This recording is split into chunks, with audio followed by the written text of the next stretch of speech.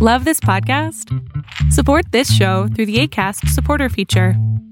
It's up to you how much you give, and there's no regular commitment. Just click the link in the show description to support now. Ever catch yourself eating the same flavorless dinner 3 days in a row? Dreaming of something better? Well, HelloFresh is your guilt-free dream come true, baby. It's me, Keke Palmer. Let's wake up those taste buds with hot, juicy pecan-crusted chicken or garlic butter shrimp scampi. Hello Fresh. Stop dreaming of all the delicious possibilities and dig in at HelloFresh.com. Let's get this dinner party started. Hey, I'm Ryan Reynolds. Recently, I asked Mint Mobile's legal team if big wireless companies are allowed to raise prices due to inflation. They said yes. And then when I asked if raising prices technically violates those onerous two-year contracts, they said, "What the f*** are you talking about, you insane Hollywood ass?" So to recap, we're cutting the price of Mint Unlimited from $30 a month to just $15 a month. Give it a try at mintmobile.com/switch. $45 up front for 3 months plus taxes and fees. Promo rate for new customers for limited time. Unlimited more than 40 gigabytes per month. Slows full terms at mintmobile.com. Fiction, science fiction, horror, fantasy, crime, LGBT, thriller.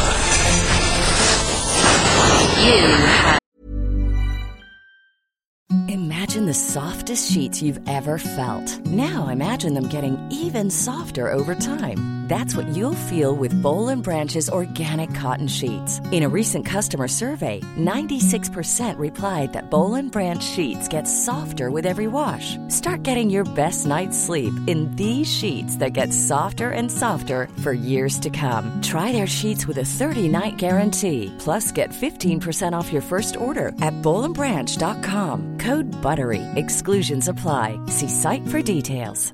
Hey, I'm Ryan Reynolds. Recently, I asked Mint Mobile's legal team if big wireless companies are allowed to raise prices due to inflation. They said yes. And then when I asked if raising prices technically violates those onerous two-year contracts, they said, "What the f*** are you talking about, you insane Hollywood ass?" So to recap, we're cutting the price of Mint Unlimited from $30 a month to just $15 a month. Give it a try at mintmobile.com/switch. $45 up front for 3 months plus taxes and fees. Promo rate for new customers for limited time. Unlimited more than 40 gigabytes per month. Slows full terms at mintmobile.com. Many of us have those stubborn pounds that seem impossible to lose, no matter how good we eat or how hard we work out. My solution is PlushCare. PlushCare is a leading telehealth provider with doctors who are there for you day and night to partner with you in your weight loss journey. They can prescribe FDA-approved weight loss medications like Wegovy and Zepbound for those who qualify. Plus, they accept most insurance plans. To get started, visit plushcare.com/weight loss. That's plushcare.com/weight loss. Hiring for your small business? If you're not looking for professionals on LinkedIn, you're looking in the wrong place. That's like looking for your car keys in a fish tank. LinkedIn helps you hire professionals you can't find anywhere else, even those who aren't actively searching for a new job but might be open to the perfect role. In a given month, over 70% of LinkedIn users don't even visit other leading job sites. So start looking in the right place. With LinkedIn, you can hire professionals like a professional. Post your free job on linkedin.com/achieve today. Ever catch yourself eating the same flavorless dinner 3 days in a row? Dreaming of something better? Well, HelloFresh is your guilt-free dream come true, baby. It's me, Keke Palmer. Let's wake up those taste buds with hot, juicy pecan-crusted chicken or garlic butter shrimp scampi. Hello Fresh. Stop dreaming of all the delicious possibilities and dig in at HelloFresh.com. Let's get this dinner party started. Hey, it's Paige DeSorbo from Giggly Squad. High quality fashion without the price tag. Say hello to Quince. I'm snagging high-end essentials like cozy cashmere sweaters, sleek leather jackets, fine jewelry, and so much more. With Quince being 50 to 80% less than similar brands. And they partner with factories that prioritize safe, ethical, and responsible manufacturing. I love that. Luxury quality within reach. Go to quince.com/style to get free shipping and 365-day returns on your next order. Quince.com/style. When it comes to your finances, you think you've done it all. You've saved, you've researched, and you've invested all that you can.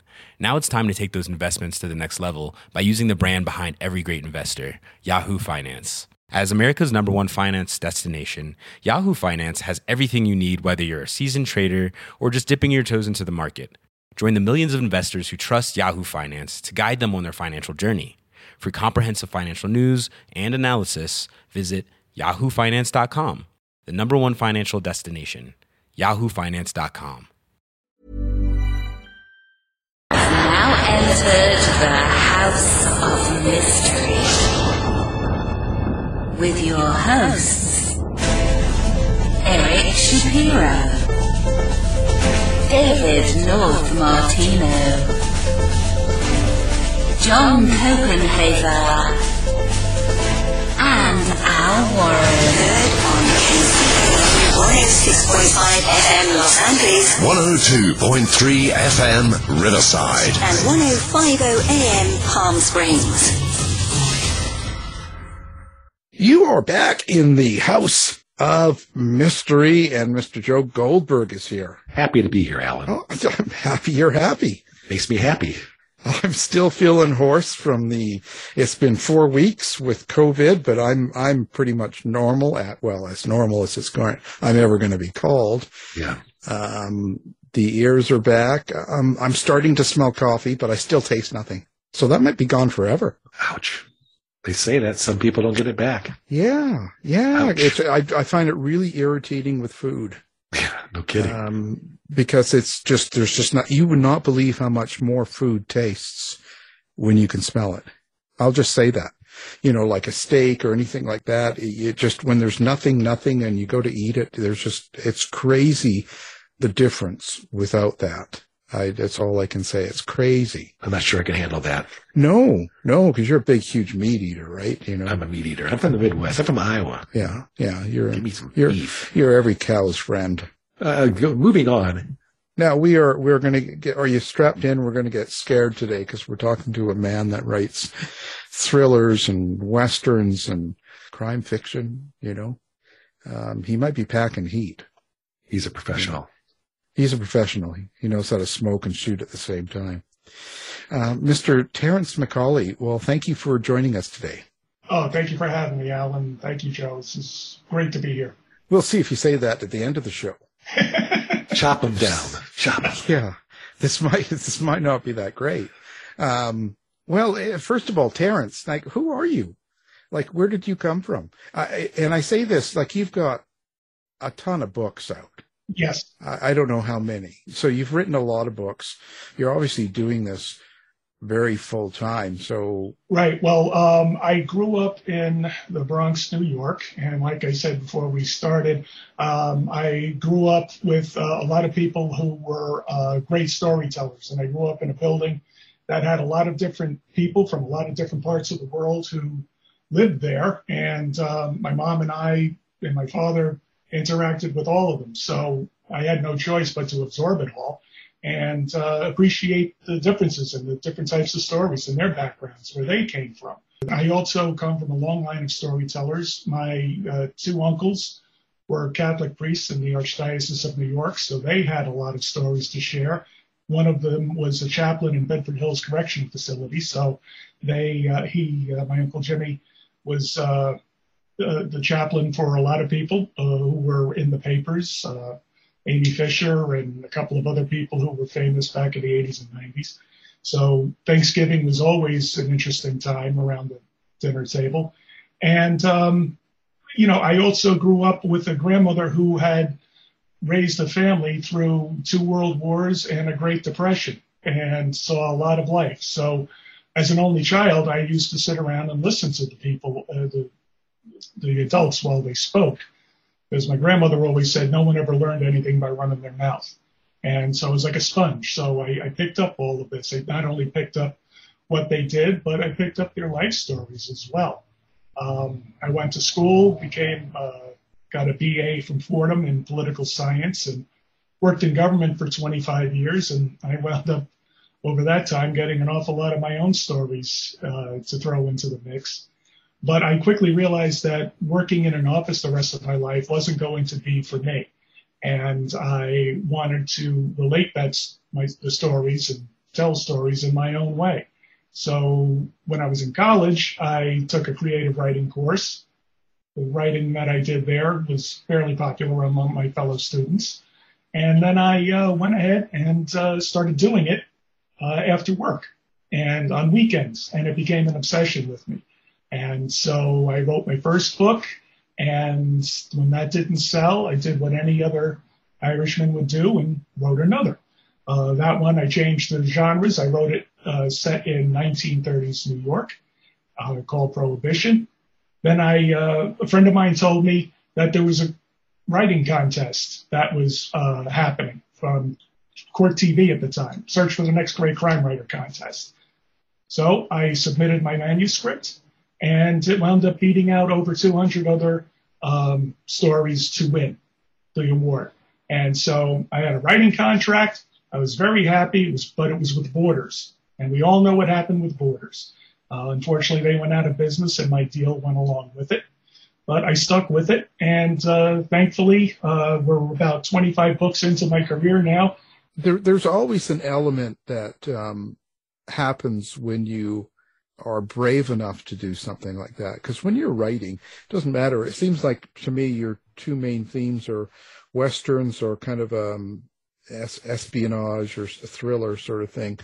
But you've got to put a lot of yourself into your writing, especially your characters, and the stories right. come from, like you said, from your own experience. When that's there, you're exposing yourself to the public, and the public, as we all know, can be, assholes. They're not always the nicest people.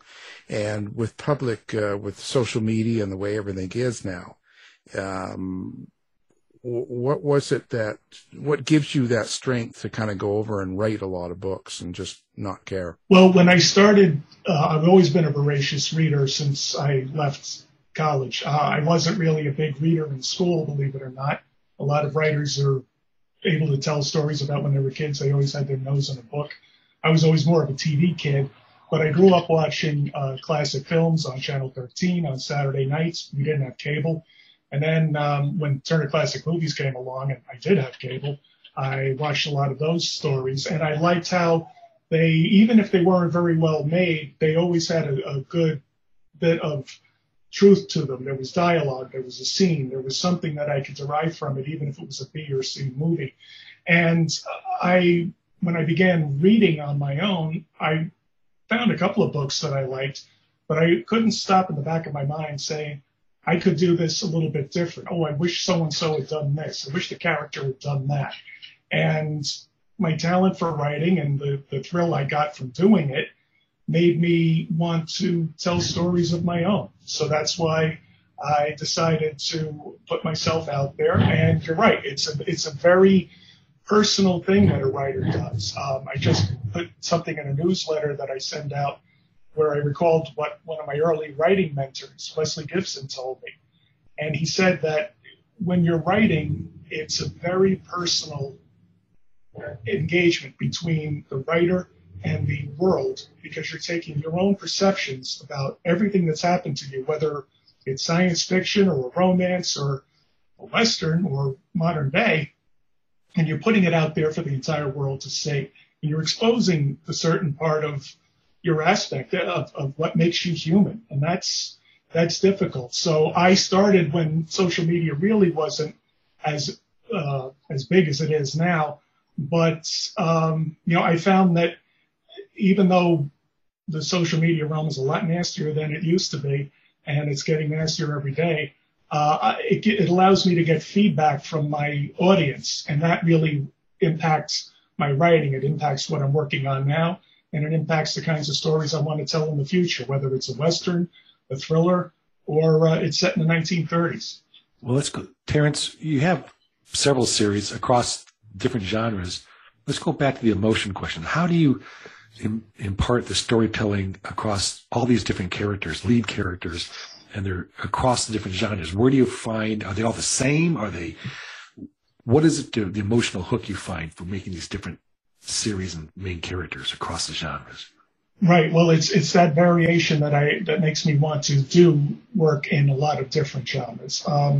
With the thrillers, for example, I was able to talk about how technology shapes not only what we do every day, but how other people can reach into our lives and find out more about us than ever before. And then I enjoyed writing about characters who weren't necessarily wearing white hats all the time, but they weren't black hats either. They weren't anti-heroes. They were complicated people. And whatever praise I've gotten for any of my work, it's always been that the characters have been interesting and relatable. And I find that is what brings people back to my work over and over again, whether it's an espionage story set in modern day, or when I write about the 1930s, I definitely try to have a sense of what that era really was, not just what we see in the Jimmy Cagney movies or in the pastiche works that come after it nowadays. A lot of them are accurate, some of them aren't, some of them have a modern bent to them, but I find that even if I'm writing about a United States Marshal in Montana in 1888, the setting is one thing, the period is one thing, but good storytelling and good characters are relatable across any number of genres. And that's what I strive to do. That's very interesting. So let me flip it. Besides setting and besides characters, what's the difficulty difference, or if there is any, going through different genres? What did you find? Oh, I've written espionage and I got writer Western. Was there some barrier or mental thing that you said, this is a whole different genre, I need to think a different way? Right. Well, one certainly has to do that, especially if they're going to do more than one series, much let alone more than one genre. But for me, I've always got many stories percolating in the back of my mind, even when I don't realize it. Everything I take in, everything I read, everything I see, it gets stored there. And as I'm beginning to move through a project, it boils to the front. Perfect example, I don't outline any of my stories. I keep an idea in my mind about when I'm writing my thrillers, what happened before, what characters I could bring forward, but I don't outline. So it happens for me the same way it happens for the reader. And a lot of my audience has said they like that about my work, that it doesn't seem planned, that it seems to evolve naturally. And that's what I strive to do. Westerns, for example, people go into it with a certain mindset that it's going to be just a shoot 'em up. It's just going to be the good guy walks in the middle of town and they have a shootout with the bad guy and then it's all over. Or God forbid they go up against some wild Indians and he saves the day and rides off with the girl at the end.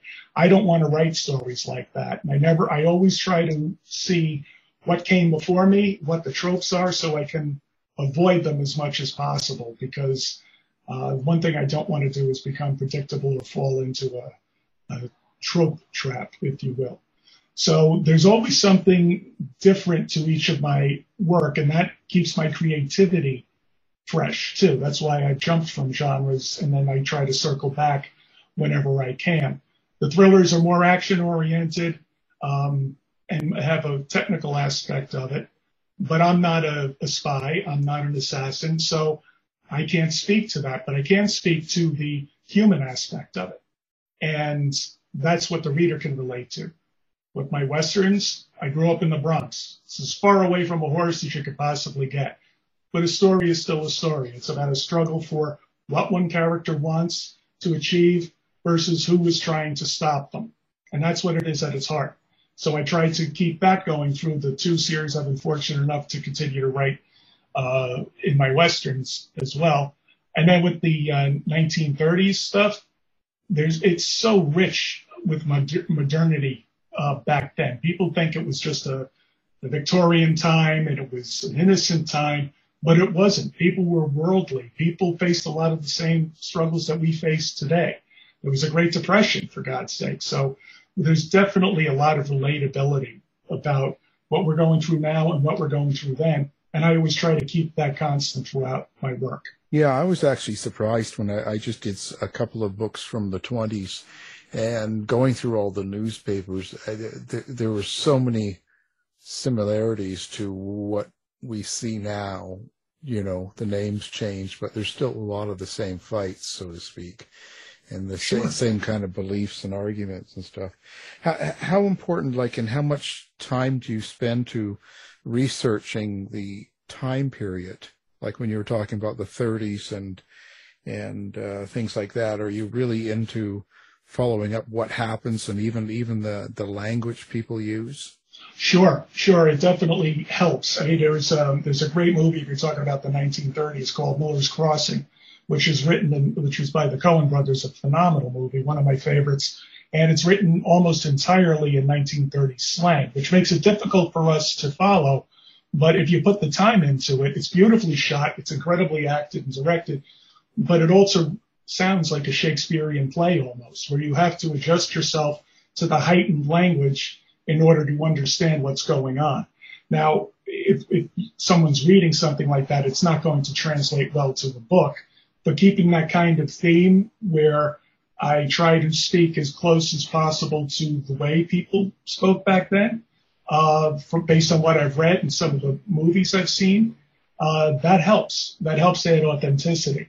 When I'm doing something for the thriller genre, for example, my university series, I did a lot of research into what Edward Snowden released at the time. And that helped me get up to speed on what people could do and what technology could do. And that's changed in the years since those books came out. And I've tried to update them as I go along in my more recent entries into that series. But in terms of that, it's funny, it takes place in today's time, but there's definitely a significant amount of research as I try to keep up with the technology. About the toughest research I had to do, believe it or not, was for the Westerns, because it is a very highly educated group of people who read Westerns who know that world very well. A lot of them have lived it. A lot of them are familiar with it. So in terms of knowing what guns were used back then, the calibers, what they could do, what happened, even the parts of a saddle and a horse, believe it or not, they all come in handy to tell a richer story. So I actually found myself going down the rabbit hole of that, and it adds a different layer to my stories when I write them. People couldn't just hop in a car and drive someplace like they could in the 30s or today. Journeys had to be planned out. You had to bring gear with you. You had to know where the watering holes were. Weather played a factor. Fatigue on the animals played a factor. And so for me, it has really helped make these stories not just about the white hat versus the black hat, but it adds to the tension and the drama of what happens on the page. Well, then how do you research that? I mean, you can't go back in time. Are you reading old newspapers? Are you heading off to your locations, Montana, and places to figure things out? That's a long time ago. Sure, I did, yeah. And you can see it today, but there's plenty of material that was written about back then, about both fiction and in the modern times as well. People who are constantly doing research. Thank God for Google. You can always find the parts of the saddle and the parts of the guns that were back there, that were happening back then. There's no shortage of people who are experts and are happy to share their knowledge with us. And also, too, it's not just about the tactile. It's also about the way people thought. Like what we see in all the Westerns, where the good guy and the bad guy face off at high noon in the middle of Main Street. That didn't happen. And there was somebody I met out in Arizona once who said, was a bartender at an event, and he said, put it this way, you spend all of this time, all of this money, went through all of this crap to come out here, and you're going to stand in the middle of the street and let some guy shoot at you. It never happened like that. And then I started doing more research about Wyatt Earp, for example. He wasn't known as a gunman. He was feared because he would go up to somebody, take the gun from them, and beat them with it if they didn't obey his orders. So that has made its way into later movies, but that wasn't the way it was in some of the 1930s and 50s movies or television. So that's an interesting aspect to it. And so I always try to find little bits like that that'll make it a little bit more appealing to people. So where do your characters come from?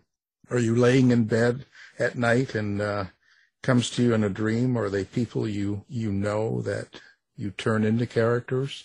And how do you experience them? Are you seeing them like you would see a movie? Do you hear voices? Like what's your experience with writing characters? Well, as a natural born watcher, I find that a lot of the people that I meet leave impressions on me, whether it's great or small. Could be the way they smoke a cigarette or the way they drive a car or something they say in a meeting, in a boardroom that resonates with me. A strategy, whether it's about talking to I came from a government relations background, so it could be the way they address a crowd of hostile audience members, or it could be the way one of my cop friends talked about something they did during a stakeout. All of it resonates with me. And as I'm starting to think of a story, and I'm always thinking of something, a lot of that has left an impression on me. And different people from my life who've impacted me, either good or bad, come to the fore. And I say, well, they'd be interesting in that story. Or, yeah, I saw something this guy did at a bar one time. I'll add that in for a little flavor. And that's what makes these characters come to life for me. And I think that makes them come to life for my audience, too. These little personal touches are great, as long as you don't get too carried away with it, because you don't want anybody to become a cartoon character of themselves. John Wayne was great for the Westerns, but I don't want to write a John Wayne type person. He might have some of those attributes, but I don't want to have a John Wayne mimeograph right in the middle of a Western. Same thing for Jimmy Cagney. Great guy, talented actor, wonderful human being, but I don't want my characters to be two-dimensional in that just because they're set in the 1930s. And my spy characters certainly aren't James Bond types. So how do you weave in theme or message into those stories, into those characters? Are they different across? Are you trying to say this with the Westerns and say this with the espionage and say that with the crime? What are you trying to say in these books? With any of my my stories that are set in another era, I always try to make them as relatable as possible so that we realize that our impressions of the 1930s might have come from Cagney movies and Edward G. Robinson movies, or our ideas about the West might have come from 1950s television.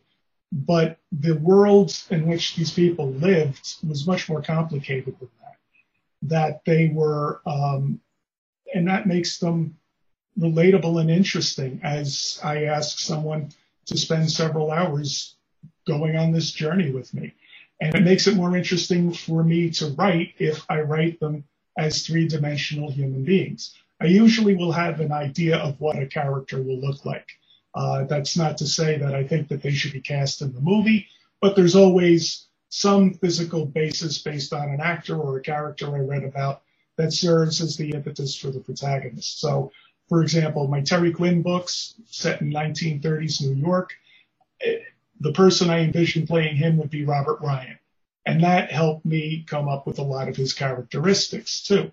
The person I've written a lot about back then, Charlie Doherty, would be a mixture of a great actor who was in the Mercury Theater called Paul Stewart and Bruce Willis. If you saw Bruce Willis in The Last Boy Scout.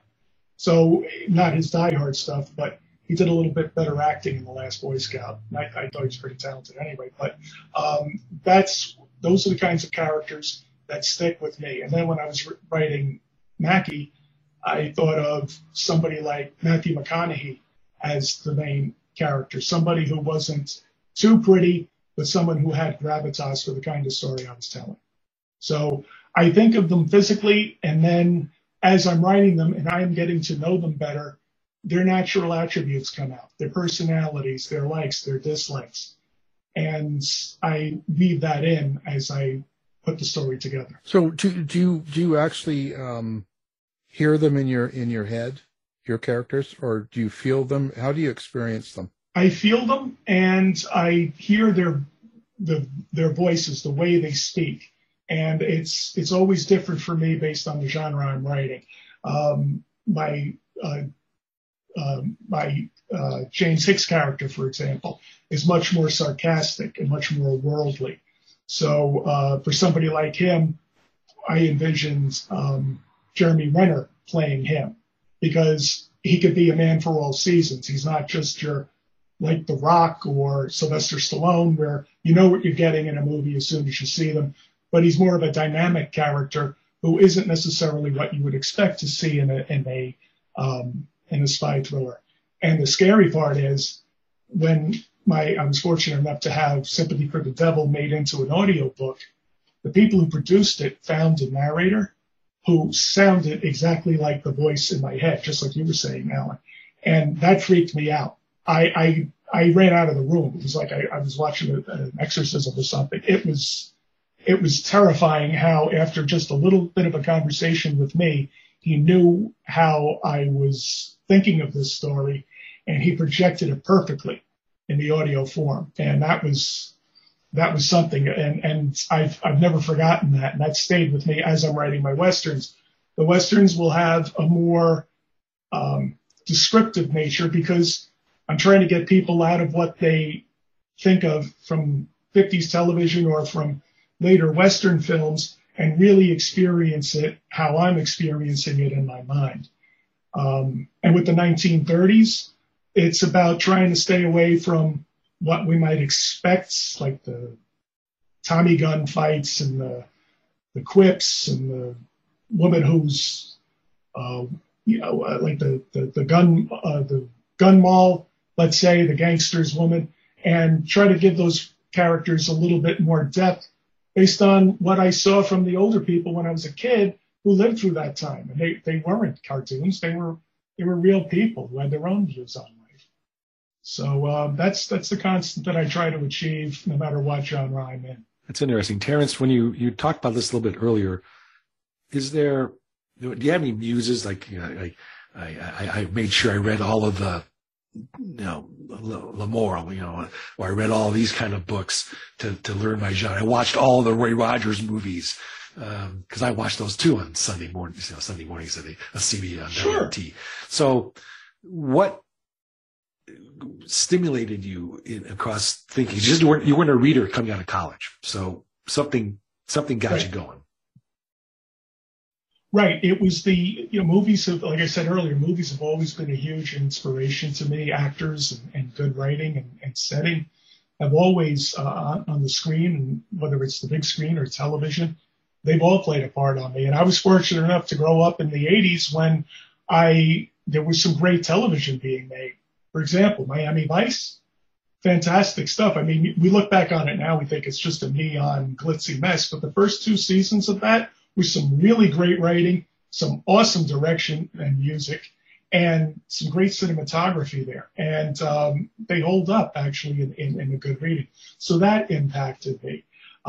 Something like Hill Street Blues, the depth of a broad character base that was able to tell a gritty story has definitely impacted my crime fiction. And the kind, even though it's not set in the same time, in the same place, makes me want to have that kind of quality to my work. And then with the Westerns, when Deadwood came out, I was fascinated by the way they went with that story, how they had the heightened English that I mentioned about Miller's Crossing earlier, but Deadwood had it, and they had an awful lot of cursing, and the characters weren't necessarily the kind that we've seen in typical Westerns. And that was a huge inspiration for me when I realized there's a lot more depth to the Western genre than people give it credit for. And then I started looking at movies differently that came out, and I saw that each Western was more of a reflection of its own time in which it was told rather than the time it was portraying. So in the 1940s and 50s, you had more patriotic type Westerns where everybody got together and they did the right thing. Then you had in the 60s, they were more counterculture Westerns where they were anti-heroes. And you had the Wild Bunch, and you had the Professionals, and some other films that portrayed what America was going through then instead of what necessarily may have happened at the time.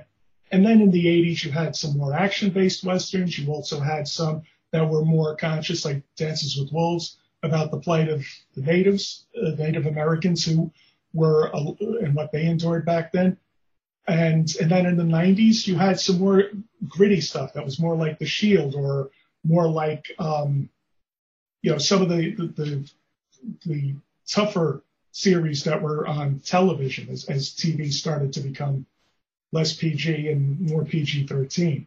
And we had great results from that, like Tombstone and then Open Range and some others. So those were my muses, I would say, television, and then also reading a lot of the classics, like you said, like Louis L'Amour and Zane Grey, and then some other writers who were more modern in their approach and wrote modern day. And so I read all of those, and they all had an impact on me, and they all helped me figure out the kind of story I could tell and change to a specific genre while remaining true to my own voice. Okay, so let's get real here now. So who do you know that you actually have used in your book and perhaps give them a bad experience or even killed them? We want names. They can rub them out. How much time do we you want have? names. Come on the middle of the street. I hate you. I'm a poppy. Yeah, I want to get the real stuff here. Let's get really dirty here. I want to, someone that used a date, and it's like, well, I'll get that.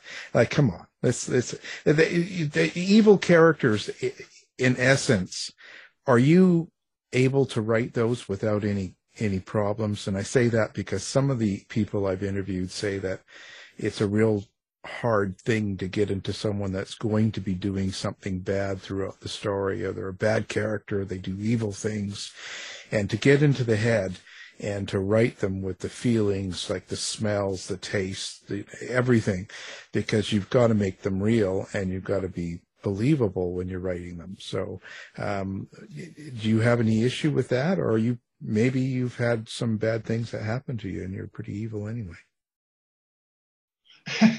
Well, regarding that, Senator, I can either confirm or deny. There we go. There's may or may not have heard. That's the government relations in me. But yeah, there you go. But no, in terms of inspiration, I get to know my villains as well as I know my protagonists. And to me, it always goes towards motivation. And motivation, based on whatever I write, is always going to be rooted in my own experience. So, yeah, I've seen some people do some pretty rotten things. I've had some pretty rotten things done to me. And I do use that in my writing, not necessarily verbatim, but I definitely use it when I'm trying to convey what the character is enduring at that particular time. One thing is I've used quite often is my own senses of abandonment or friendships that have faded away, or when I wasn't necessarily as good a friend as I could have been, and the regret that comes along with that. And that's what I add into various aspects of stories of my various characters. It's and that's part of that vulnerability we were speaking about earlier. It speaks to laying bare my own emotions and putting them on paper that people may agree with or not be able to relate to, or just might hate. So I've never really taken a real world situation that's happened to me and plunked it right down on the page, because I have a feeling the reader can sense that. Just like, for example, if you're reading a Dan Brown book, you can see where he did all of this research and he just plops it right in there and it sticks out like a sore thumb. I try to blend it in a lot better than that. And, it makes it for interesting reading in certain genres, but not for my work, and it doesn't suit my voice. So, yeah, I've taken a lot of stuff that's happened to me and things that people have done wrong to me, and I try to put my characters through the same thing, and usually they handle it a lot better than I did. Have you thought about adding another genre to the list? You could do science fiction or romance or something else along the way, because you've got historic, or maybe a real historical fiction literature, because you do historical fiction in almost all your books except for the espionage ones. Right. Yeah, I do. And whenever I write this stuff, I don't write it for a certain audience, let's say. I know that I'm pleased that my work has some pulp aspects to it, but I never set out to write a pulp fiction piece. I never set to write a cutout of what you might expect, pastiche, if you will. I always try to put as much of myself and the kind of story I want to read into what I write. So I do have I do draw from my own experience, and I do try to make sure that the characters have something that everybody can understand about what they're looking to do, what their motivation is. So how do you know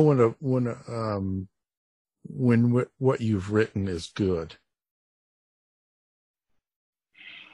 I never know if it's good or not. I always know when it's done. And it's funny because I usually have to go back and cut out an awful lot of stuff. And a few years ago when I was writing a book for the Ralph Compton series, that one does have my name on it, I finished the book. It was completely done. It had to be 90,000 words, and it wound up being 70,000. And I was shocked by that because I poured everything out on the paper. And I said, well, I told a complete story. Let me go back again and maybe I can add something to it. So I put a Post-it note over the word count, spent a couple of days going back through it, and I was even more pleased with the story than I was when I finished it the first time. Took the Post-it note away, I was 10,000 words less than what I had already put in. So I wound up cutting out 10,000 words. So then I was in a real fix. But that's when a writer learns more about themselves than they ever thought possible. So I had to put my nose to the grindstone, took the characters in a bunch of different directions, and I not only got it up to 90,000 words, but I wound up telling a great story in the process. So for me, I always know when a work is as complete as I can make it, but I'm never quite satisfied that it's done. But there's always a sense there as I'm writing it. I can see the clubhouse from there, and I write towards that. The ending will ultimately show itself. And sometimes it winds up ending completely different than the way I thought it would, which is always interesting for me. That's part of the thrill of my writing process. So what's more important, or what's kind of your structure in writing? Are you starting with the character and putting them through something, or you have the idea or the event, let's say, or the thing that's going to happen, then you choose to put someone into it? Right. I usually will have an idea in the back of my mind once I'm finishing a book before I begin the other one, whether it's within the same genre. Lately, I've been writing a lot of Westerns, and or if it's a completely different genre. I could be finishing up my spy thriller and say about James Hicks and say, oh, this would be a good point for Charlie Doherty. Maybe I'll take a few minutes and I'll write that down. I'm not usually easily taken by my own ideas, and I'm never wedded to them at the exclusivity of improvement. So I know that I might come up with something and it might seem like a good idea on a Monday, but by Wednesday, the story might have moved on from that. And maybe I'll have to go back and take that out. So I always start off with an idea of where I want to begin, sometimes of where it's going to end, but I never let my preconceived notions stop me from enjoying the journey. So what's your relationship with your characters then? If you could, are they like friends, family, children? How do you describe them?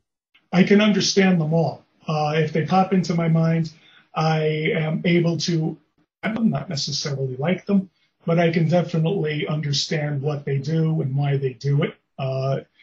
Because as we said before, it's all part of me. And earlier you mentioned about of evil characters. I always think of the most evil character we've read in a generation might be Hannibal Lecter from Silence of the Lambs, Red Dragon. And I love how Harris amalgamated that character out of a bunch of different work from his days as a crime reporter. And he took elements of a lot of different bad people and combined them into a fascinating character study of Hannibal Lecter. And I try to do that with my stuff too. I try to take people that I've seen or met, and maybe they haven't acted as admirably as they could have at the time, and use that to create the characters. So I already know them in the back of my mind, and so writing about them winds up being a matter of course.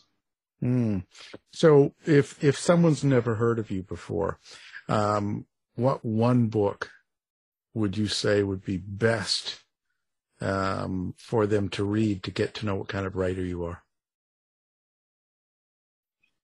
Sure. I would say my latest one is a good place to start to see if you like my style or not.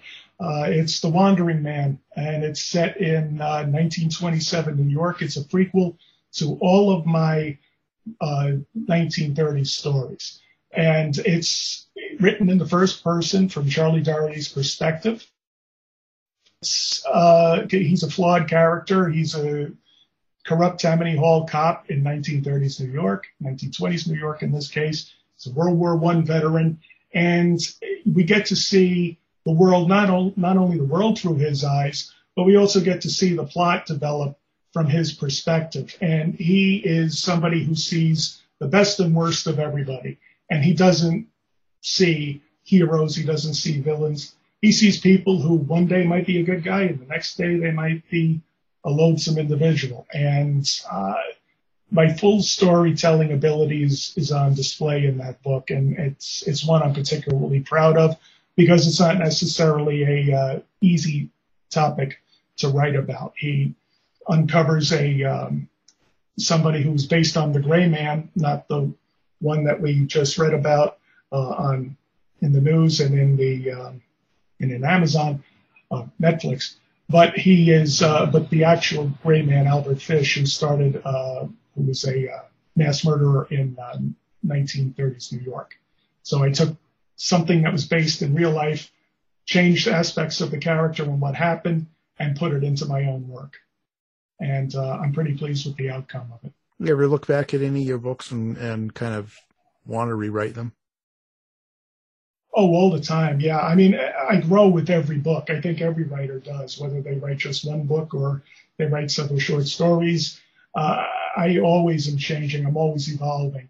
When I wrote Sympathy for the Devil, my techno thriller, for example, I wanted to plunge the reader right in the middle of the worlds that I created that they might not understand, but that you would learn about it as you went along. Later, the movie series John Wick came out, and we got a sense of that. That's what I was trying to achieve before those movies were even released. I was trying to plunge you into the middle of something and then slowly over time show you what was happening. If I was writing that book again, I would probably, and now that I'm a different, now that you're grown up, writer, I probably would. Yes, and I have definitely grown up and changed in a lot of ways. I would have told a more expansive story that covered more of the backstory and more of his motivations for why he does what he does. But also, too, talking about how the times in which we create affect us. It was when the superhero movies were starting to come out, and everyone was complaining that the movies spent too much time on backstory, and they just wanted to get into the meat of the story. So that definitely impacted my writing and how I approached it. But if I was doing it again, I definitely would have done more world building and gotten the audience more familiar with Hicks and his motivations. So, okay. So do you like to interact with fans and readers and stuff like that? Do you do social media? Do you do a website? Do you do pickup apps? Like where do people find Terrence? Oh, I'm all over the place. And Joe and I share a publicist, the great James Abbott. Put him in the middle of the street in your westerns. Yeah, right. Exactly right. Yeah, he's usually the guy who gets rolled out of the street in the middle of Act 2. But, and it's not just because he has a bomb under my desk. He is very good about making sure that we have a good Facebook and social media presence. He always comes up with great ideas. And so I'm all over Facebook. I have a personal page, and then I have my professional page. I'm on Twitter with T Macaulay _NYC. I'm always on there. I'm also on, I have my own newsletter that I send out at least once a month that covers a lot of various topics that are interesting to me. And there's always my website, TERRENCE, Macaulay, MCCAULEY.com. Of course, we're going to have everything like that up on ours so people can find you with one click, you know. And, sure. You must have been writing this over a lot of the pandemic. How was that? It was something. I wound up leaving my job in the middle of the pandemic, right after a lot of things were starting to close, and realized that New York wasn't the same place that I had lived in my entire life. And so we moved up to Dutchess County, and I dedicated myself to writing full time. And it's been a great journey. I've written more than 6 books over the last year. Most of them have been Westerns. It is a heavy pace, and I don't recommend it to too many people.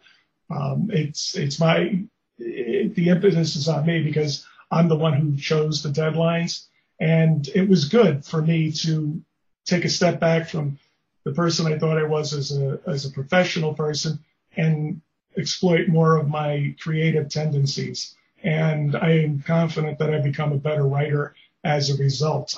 Earlier, I talked about how The Wandering Man is a good place to start with my books, but I've noticed a good change in all of my genres that I've been writing.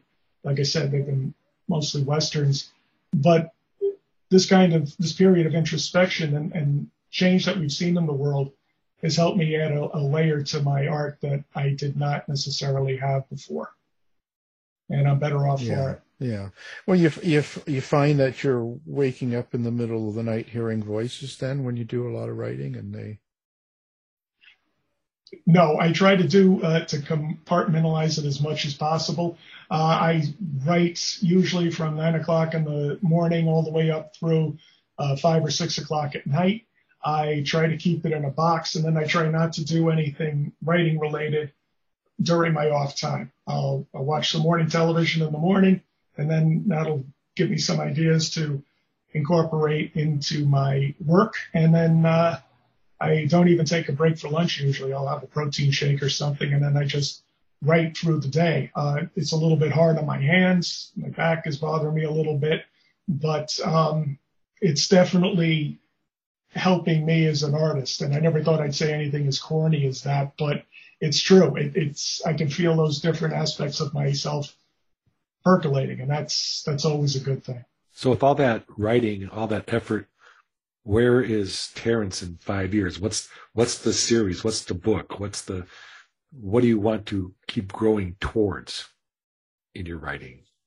Well, I love all the series that I currently have, and I'd love to be able to keep them going. But as we said on my podcast, publishing is a business, and you can't really forget about that. So I'm happy to do what I'm doing. I want to keep every character that I've created, the main ones in my series, going, but I'm not stopping there. I'm constantly looking for expanding my presence in the mystery genre. I've got another series that's set in the modern day that I am going to start pitching to people in the new year, and it's completely different from anything I've done before. It's more of a Formula One centric series so we'll see if there's any interest there. Trying to get more of a varied protagonist and base, if you will. But I'm always looking for something else. I've got another kind of thriller series in mind, so I'm never going to stop creating. I'm always going to be trying to push myself to do more and never abandon what I've already done, because I still enjoy those characters, especially the 1930s stuff. I don't see myself being done with that in the near future. Publishing's a business? I didn't know that. Yeah, really. No one ever told me. As we get reminded of it all too often, unfortunately. But yeah, it is a business. No one's ever told me that. Therein lies the story, Alan. That's right. What are you trying to say? Nothing, bad connection. Yeah, right, of course. Well, anyway, it's been a pleasure. We'll have everything posted up, like I said, and thank you for being on the show. Of course, our guest is the great Terrence McCauley. So thank you for coming on the show. Oh, thank you for having me here. Tired of wasting time trying to decide what to watch on your streaming service? Go to our website and look for the Martino Movie Reviews. You've been listening to the House of Mystery radio show. To find out more about our guests, hosts, or show, go to www.houseofmystery.com. Show's over for now. Was it as good for you as it was for me? Well, good night. This has been a production of Something Weird Media. I'll be back. You've been listening to the House of Mystery radio show. To find out more about our guests, hosts, or show, go to www.houseofmystery.com. Show's over for now. Was it as good for you as it was for me? Well, good night. This has been a production of Something Weird Media. I'll be back.